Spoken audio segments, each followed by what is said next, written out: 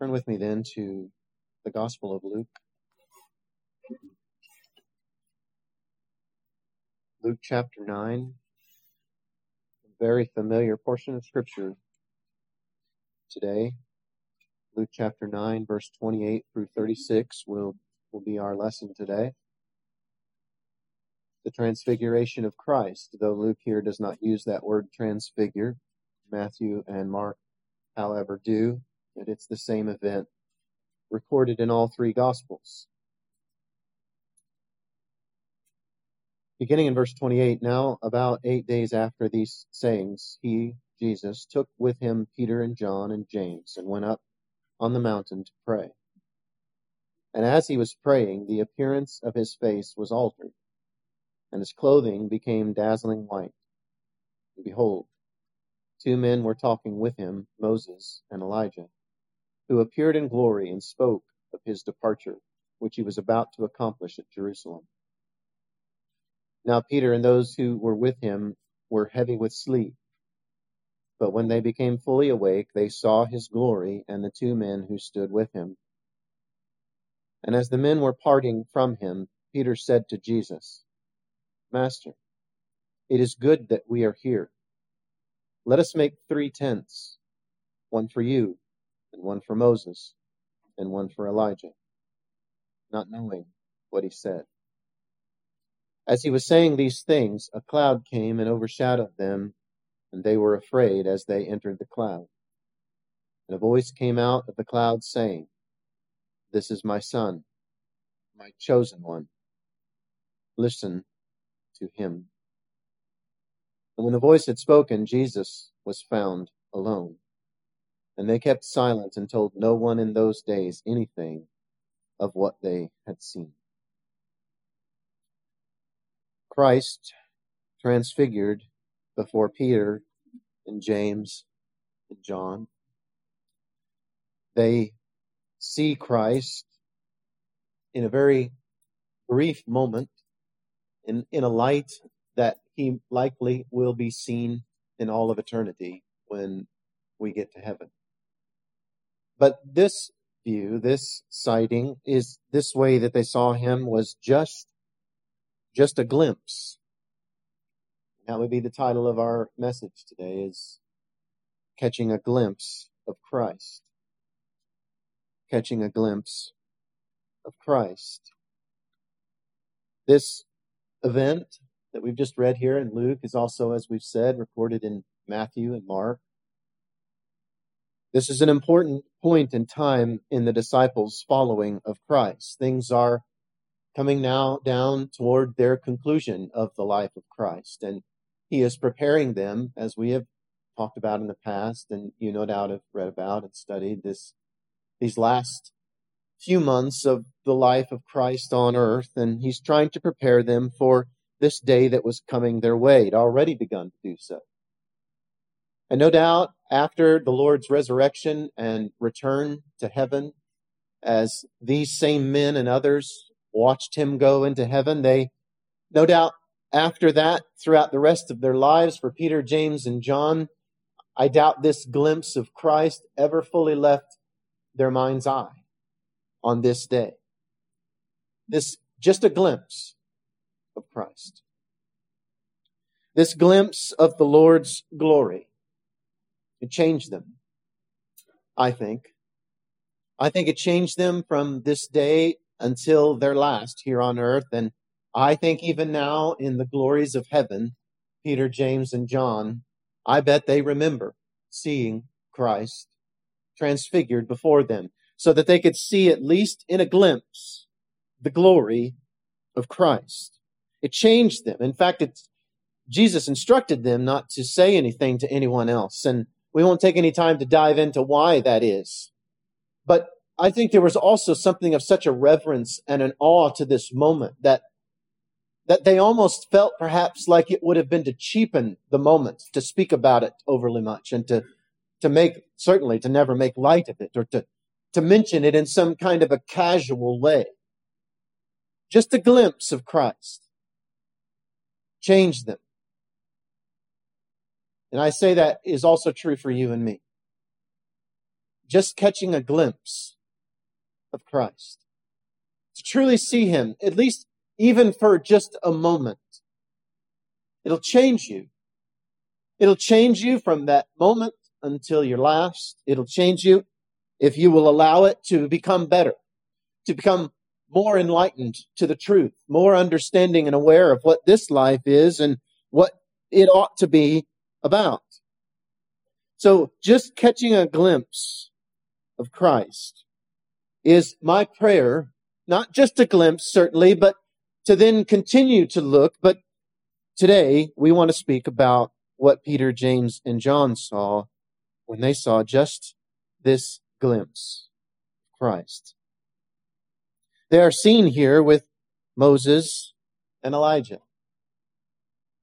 And there have been a great many debates, and there's a lot of writing, and there's many things that people will say about why Moses and Elijah were here. But this glimpse of Christ, he's also attended by Moses and Elijah, and they're conversing with one another.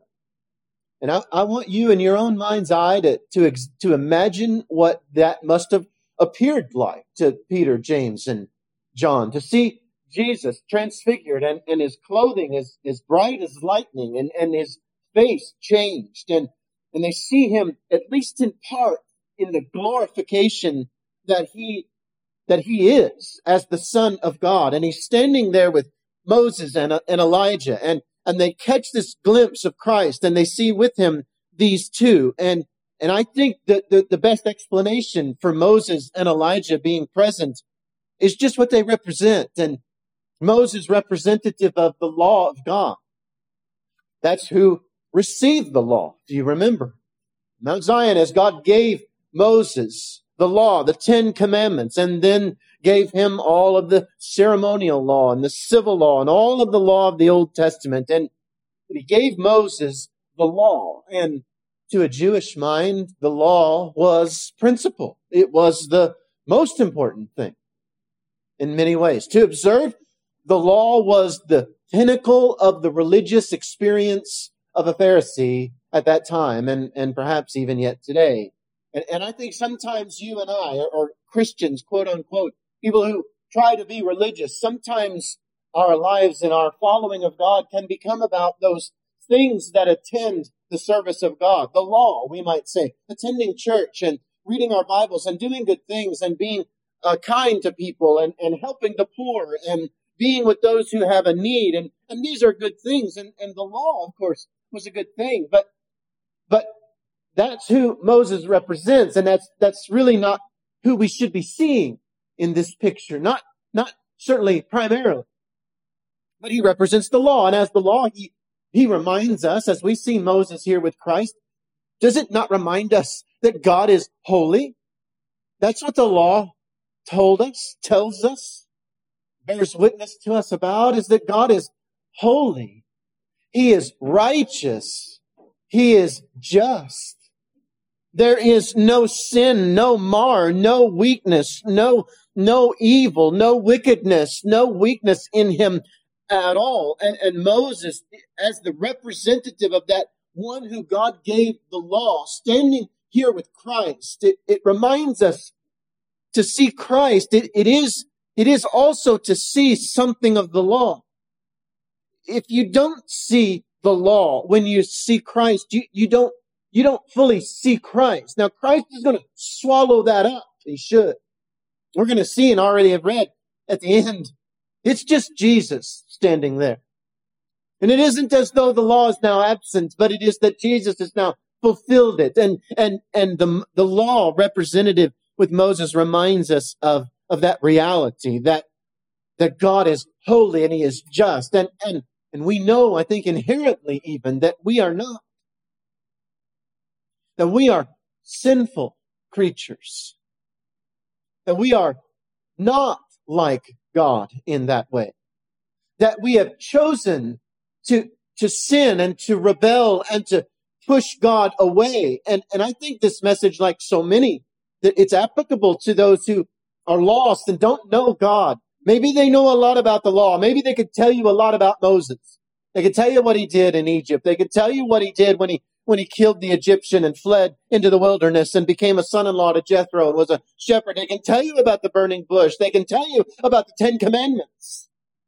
They may even be able to list them all for you in order and quote them directly from whatever version of the Bible that they read from, but they don't know Christ. They can see Moses. They can see the law. And it tells us that God is holy and righteous and just. And somehow some people then think, well, then I must be righteous and I must be holy. And that is true. But what you miss, if all you see is Moses, is you only see the law, which is true and right.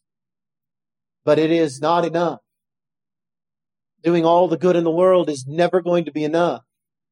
You need to catch a glimpse of Christ. And so this message, as I began to say, it's applicable to those who don't know the Lord, but I think it's also applicable to those of us who do.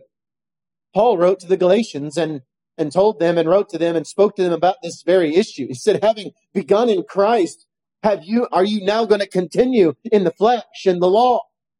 Are you somehow going to live your Christian life now fully invested or engaged in seeing Moses and the law and the right things that we are to do, but missing Christ and not even catching a glimpse of him in your daily walk? Well, you and I, if we're in that place, we need to catch a glimpse again of Christ. It'll change everything.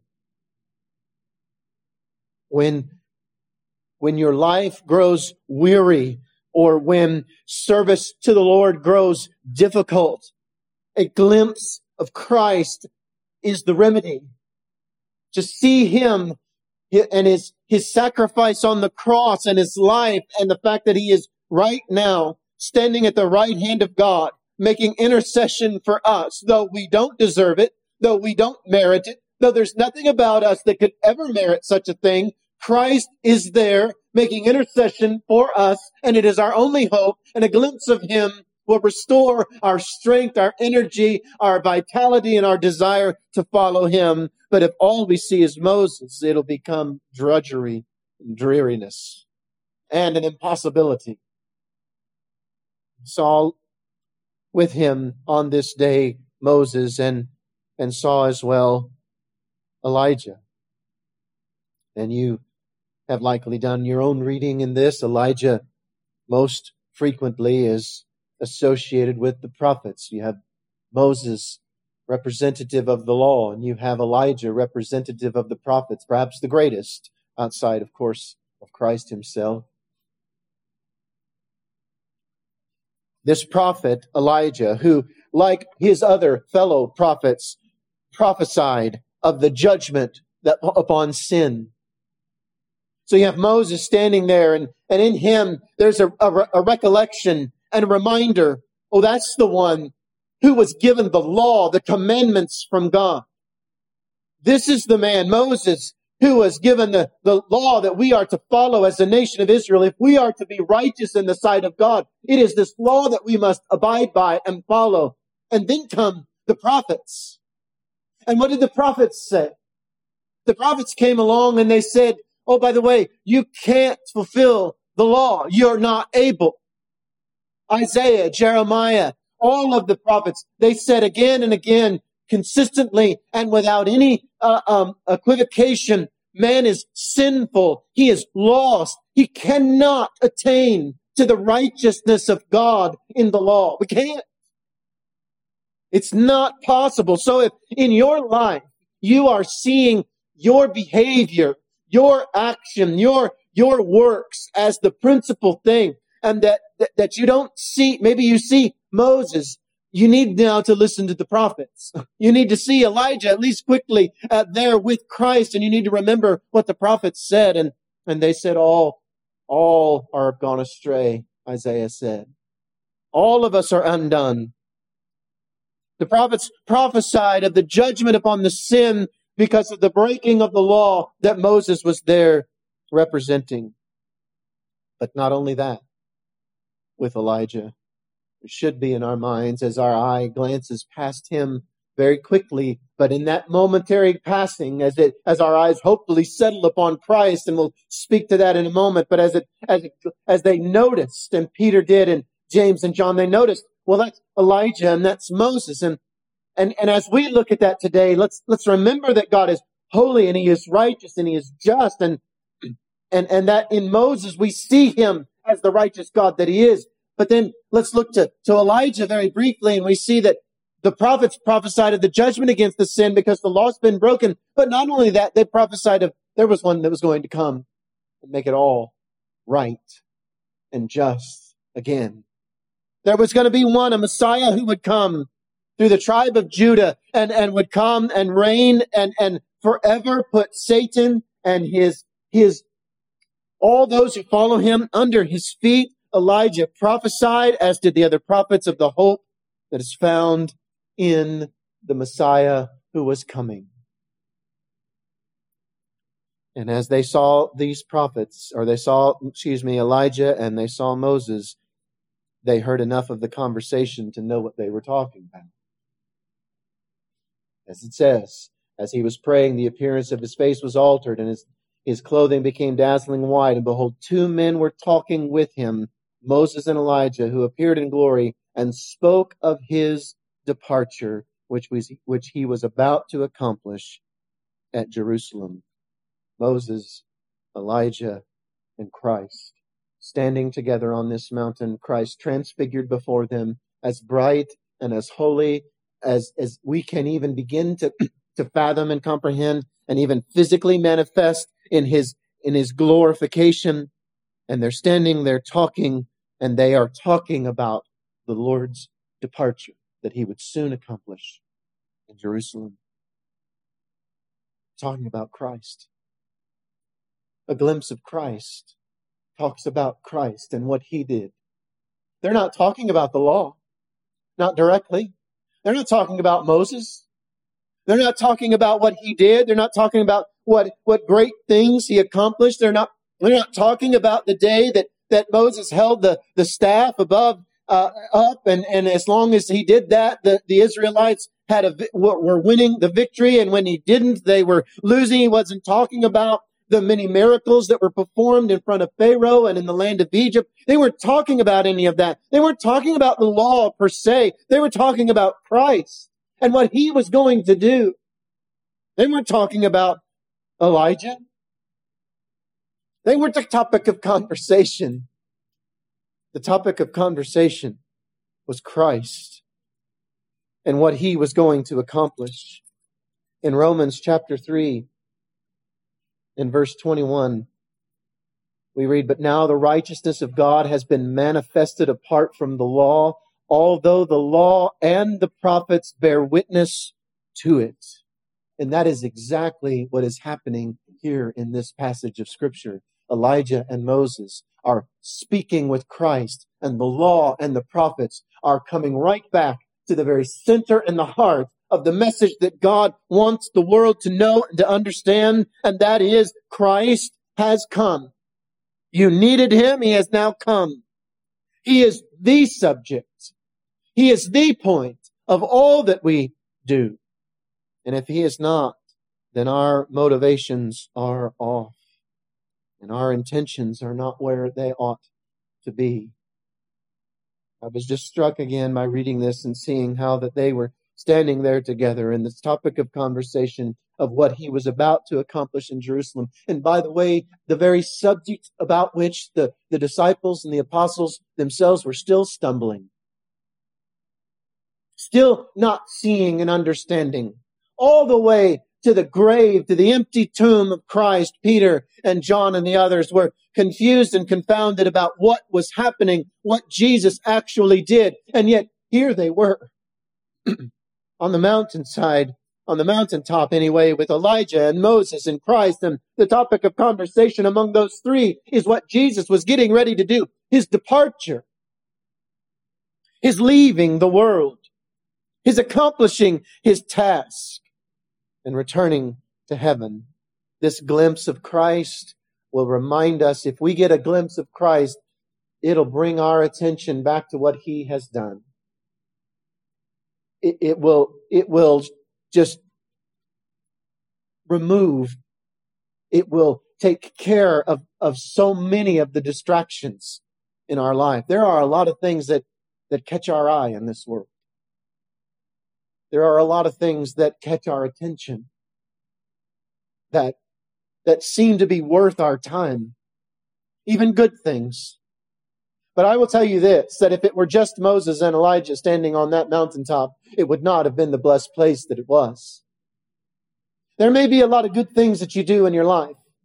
There may be a lot of good things that we try to apply ourselves to. But if the subject of our life, if the point of our life is not Christ, then that is where we are going wrong. And that is what Peter did here.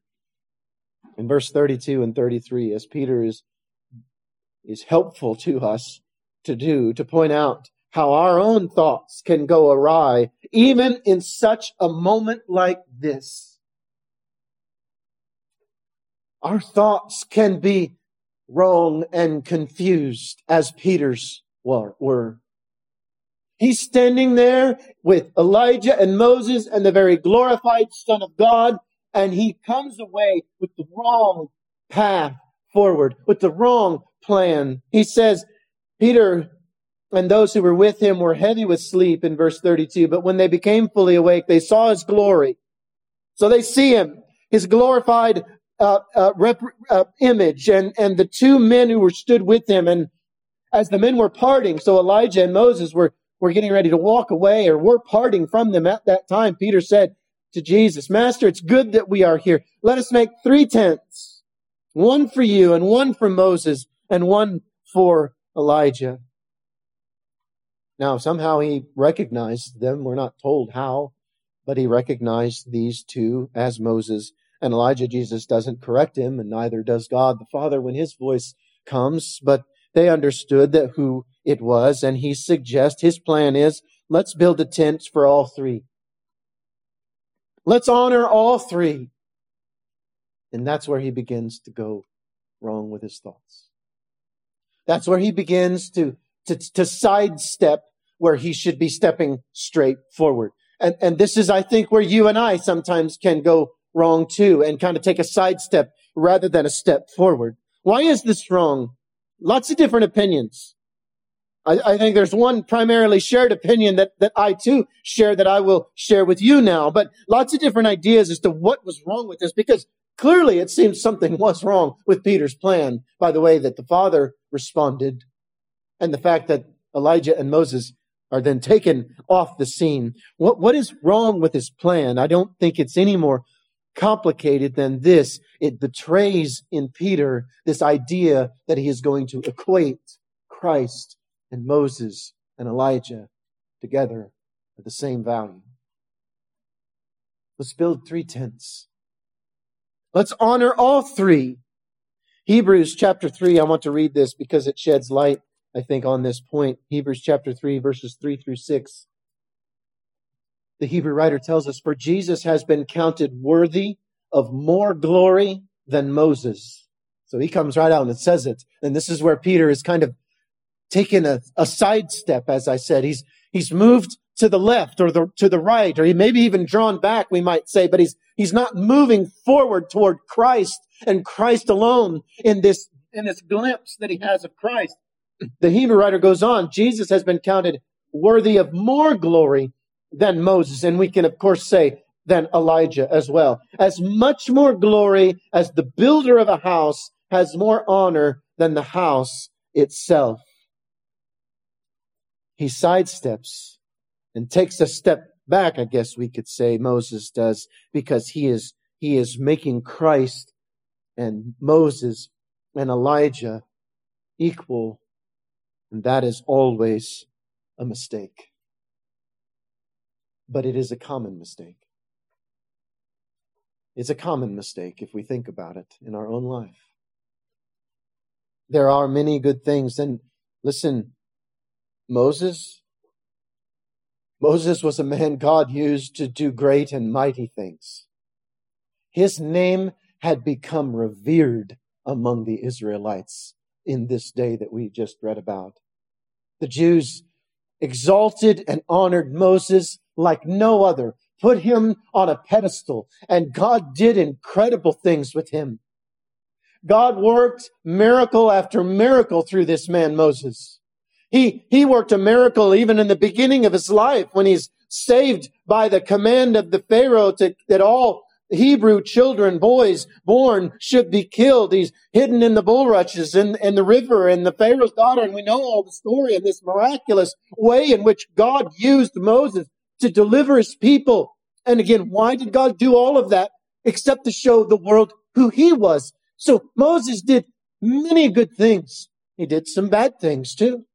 He failed and he fell short, but in the mind of a Pharisee at this time, Moses was as high on the rung of the ladder as you could get, and that was wrong thinking. As great as Moses was, he did not deserve a pedestal. He did not deserve a tent alongside Christ. He did not deserve any worship or praise, no matter how great in the eyes of men he might have been. And this is where you and I sometimes can make mistakes of our own. We catch a glimpse of Christ, but somehow we allow ourselves to then equate something else with him that's of equal value. And I was going to say this in a minute, and I hope I don't lose my track of thought here, but I also thought about this. It's not like Peter said, we're not going to build Jesus you a tent. We're going to build you one too. It's not like he forgot Jesus. It's not like he left Jesus out of the equation at all. It said, oh my goodness, look, it's Elijah and Moses. Let's build them a tent. No, he said, let's build all three of you a tent. And I think sometimes in our own life, though, that's where we begin to make a mistake. We begin to equate things as equal with Christ and with God. We catch a glimpse of Christ. And when we catch a glimpse of Christ, of course we need to see Moses and Elijah there, but we need to see that they simply are speaking with Christ and they're talking about him. And I'll tell you this, anybody worth anything of value, anybody in your life that is worth listening to, you want to know who they're going to be talking about? They're going to be talking about Christ. They're going to be pointing you to him. Always and ever to him. That's what Moses and Elijah themselves did. But they were making this Peter was, and perhaps it was in the minds of the others, we don't know, but it was at least in Peter's mind, making this mistake that's so easy to make as we make them in our own life. We equate things. We equate all kinds of things of equal value to Christ when we don't really think about it. And isn't that exactly what Luke writes here? Peter said this not knowing what he said. Sometimes we make this mistake and then we come to ourselves and we say, wow, that was wrong. As great as Elijah was, as great as he was, as many things as he did, and the great works that he did, he's not worthy of a tent. Time for self-examination. Who or what are you building a tent for in your life beyond Christ? You catch a glimpse of Christ, but maybe there's this common pull to exalt other things too. It's not that you don't want to build a tent for Christ, you do. You love him even, and you want to honor him, but you want to love and honor something else equally. And this is where the call of the gospel gets real serious. This is where, who knows, uncounted, untold numbers of people have failed to come to Christ, is they want to build multiple tents instead of just one for Christ. Even good things, Moses and Elijah. Moses is good. Why isn't it okay that I would build a tent, that Peter wanted to build a tent for him? Because at the end, Moses is simply representative of a law that we've broken. And if it's just him, we're left with a broken law. That's all we are. Why is it so bad that we look at Elijah and want to build him a tent? Because if it's just Elijah, we have a promise without a fulfillment. Catching a glimpse of Christ in light of those two, and he fills it all, is the glimpse that I pray we make and we have in our life, that God would make it such that we would see Him. Who or what are you trying to build a tent for alongside Christ? In verses 34 and 35, as he was saying these things, as Peter was saying his plan, a cloud came. A cloud, singular, came and overshadowed them, and there's lots of discussion as to who this them is. Was it the apostles, or was it Peter, James, and John, or was it Jesus, Moses, and Elijah, or was it all six of them? I can't straighten it out. I don't know. But what's clear is that a cloud came and overshadowed them, and they were afraid as they entered the cloud. It seems to me that it's Peter, James, and John, most likely. But as they entered that cloud, and God's presence here is what's happened, right? The presence of God Himself, as often happened in the Old Testament, came. And they were afraid. Why? It was Moses and Elijah and a glorified Christ. Why would they be afraid? What would cause them to be fearful? Well, I think right away there might have been some recognition that Peter had again misstepped. Peter had again spoken before he thought. Peter had again spoken what maybe others were thinking but didn't have the guts to say. And there was a sense, I think, in them inwardly, and as the presence of God came in this cloud, as it settled over them, I think there was clearly, it says very plainly, that there was fear in their heart.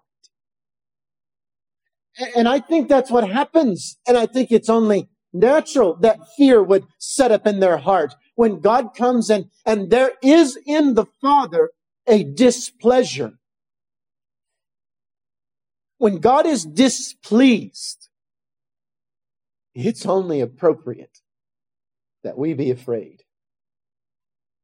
When God is displeased, it's an appropriate response.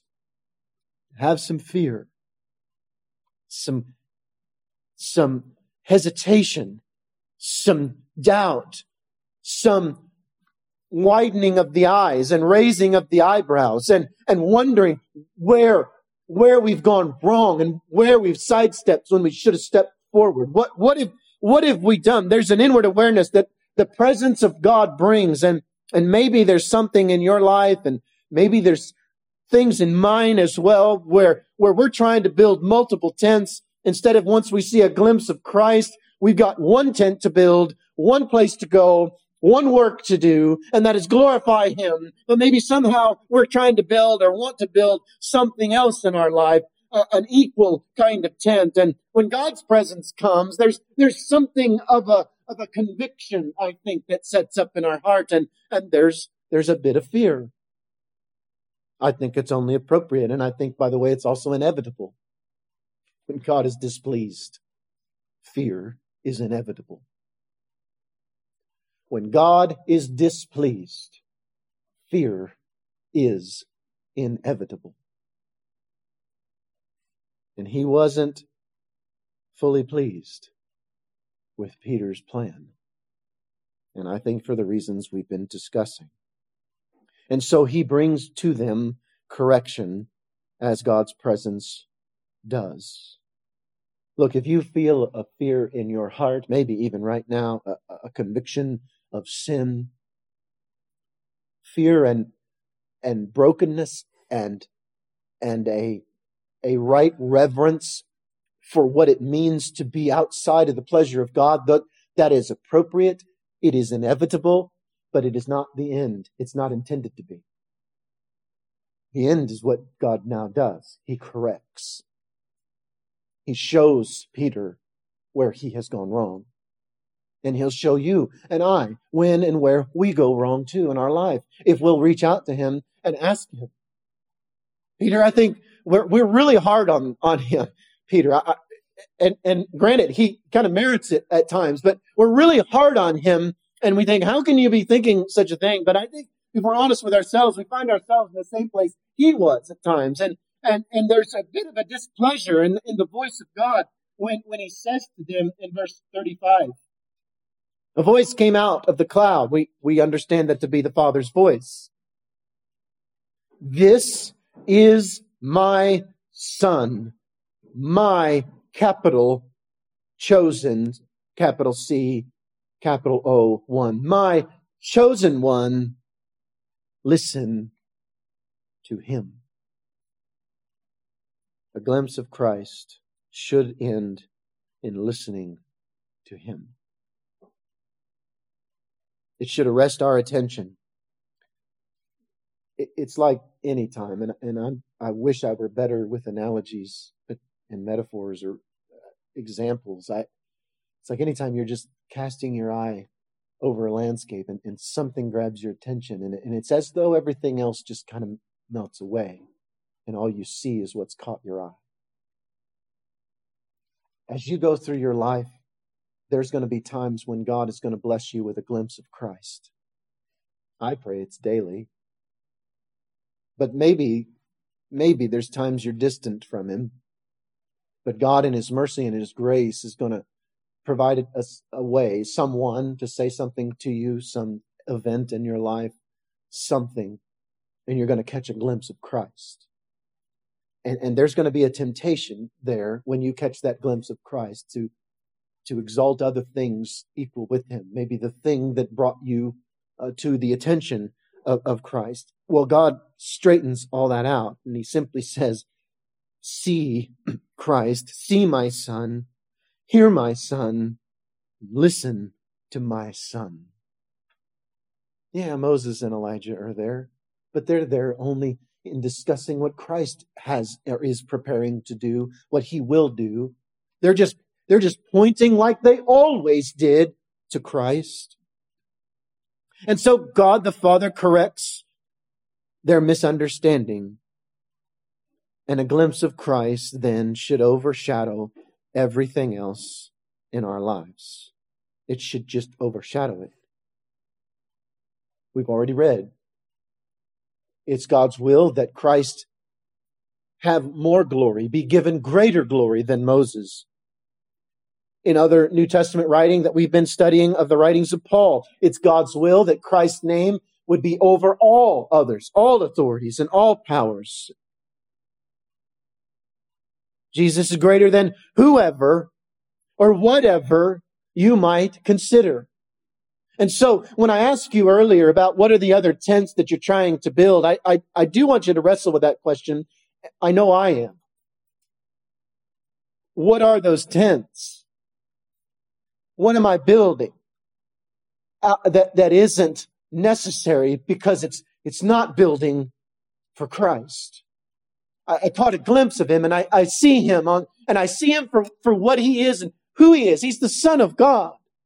Well, when I see that, and I understand that, yes, I'll notice Moses, but you know what I'll immediately think of when I see Moses? Christ satisfied the law that God gave to Moses. And I'll see Elijah, and I'll go, wow, isn't that the one who prayed and it didn't rain for 6 months?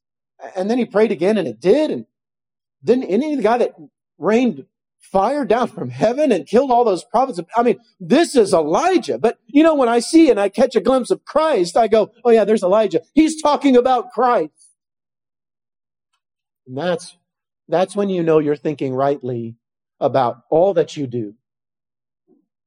Does it move your eye to Christ? Is it his word that you hear?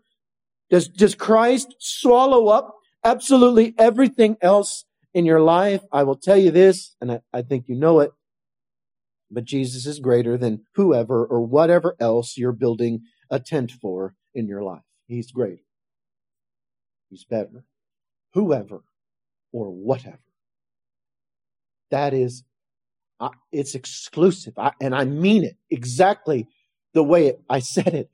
Whatever and whoever you're building a tent for in your life, it's not as great as Christ. And it doesn't deserve your effort if you're failing to build a tent for him once you've caught a glimpse of him. You see, Christ will share none of his glory. None. And this is where the world will cast their stones. But listen, preachers have said this for thousands of years. And this is where many balk today. Christ is everything, or He's nothing to you.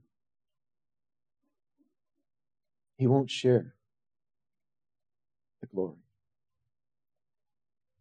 He will not share the honor. He will not have a tent that you want to build to other things in your life. No shared glory or honor. Christ and Christ alone is what we're left with in verse 36. When the voice had spoken, Jesus was found alone. When God corrects, we've caught a glimpse of Christ and His glory. And then maybe we take a misstep, as we've said, like Peter. We begin to think other things in our life are worthy of our effort and our honor and our praise and worship too. And God the Father comes and He corrects it. And when He does, and then you open your spiritual eyes after having them closed for whatever reason or blinded by something in the world or your own thoughts, and then spiritually God corrects your heart after there's a conviction of that of sin over whatever it is that you've been building something else for, and God corrects that in your mind and in your heart, and then you open your spiritual eyes, and the only thing that's there is Christ. Just Christ. Moses and Elijah are gone.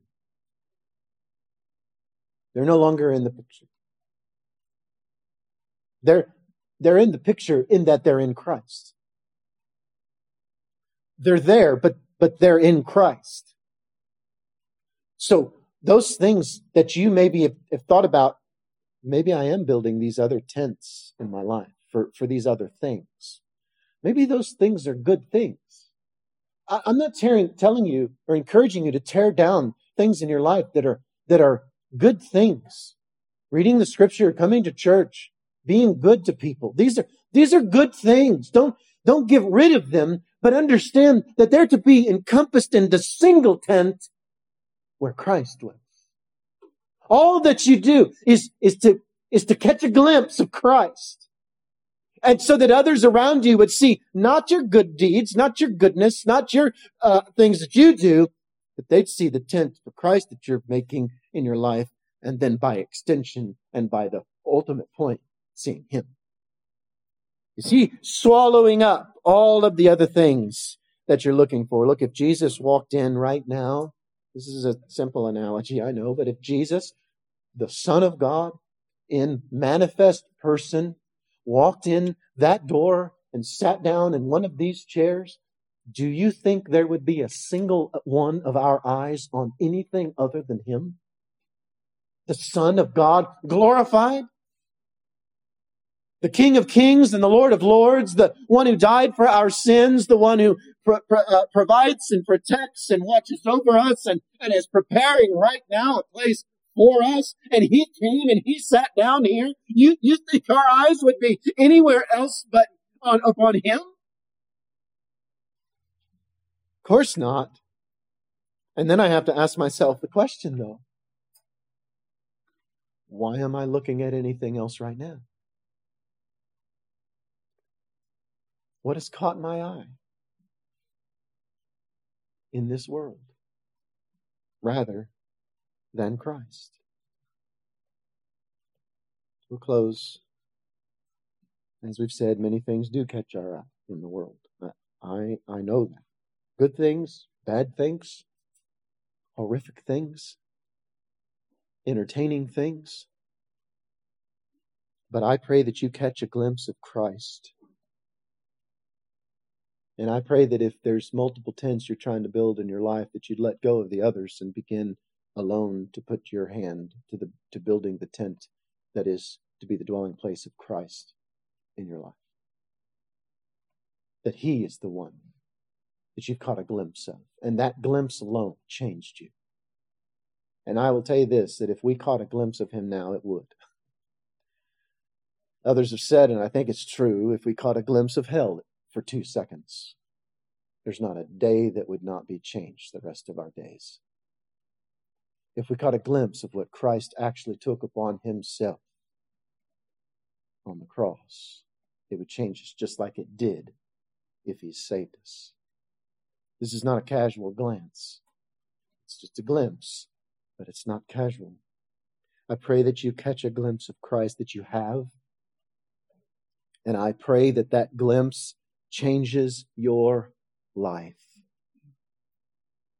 and causes you to put down the tools to building any other tent but the one that he would have you to build. I want to close with just a couple of verses in Hebrews chapter 12. Verses 25 through 27.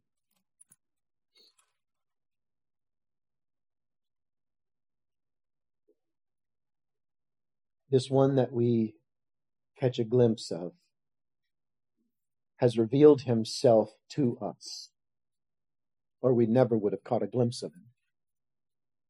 I mean, Peter, James, and John were asleep when this happened. But they woke up, and Christ reveals to them in some manifest way his glory. Christ has caused it and made it so that we can catch a glimpse of him. I pray that you catch a glimpse of him. And I want you to hear the words of Scripture that warn us if we don't. See that you do not refuse him who is speaking. And earlier, the Hebrew writer was speaking, of course, of God and speaking to us in Christ. See that you do not refuse him who is speaking. Please don't take your eyes off of the glimpse of Christ. If he's caught your attention today, this morning, heed the words of the writer of Hebrews. See that you do not refuse him who is speaking. For if they did not escape when they refused him who warned them on earth, much less will we escape if we reject him who warns from heaven. At that time, his voice shook the earth. But now he has promised, yet once more I will shake not only the earth, but also the heavens. This voice that has shaken the earth and continues to shake it, one day it's going to shake heaven and earth. And if God is speaking, and if you caught a glimpse of Christ, go toward him. Forget all others. Look to Christ. Yes, there is Moses there. Yes, there is a law. God is holy. God is just. God is righteous. And that tells you you can't be in his presence because you're a lost sinner. But then you also, your eye goes over Elijah, the prophet, and you go, wait, but the prophets prophesied of one who would come and satisfy the law on our behalf. And then those two, the law and the prophet Moses and Elijah, they're not only looking at Christ, but they're speaking with him of the very thing that they had spent their lives trying to show others. So look to Christ now. When you feel the brokenness of sin because of the law that you've broken, and then you see the prophets and you understand that they have testified and bore witness to one who would come, you see that that is Jesus, the Son of God who bled and died on the cross. Now I beg you, look to him. If you caught a glimpse of him today, continue to look until you know him.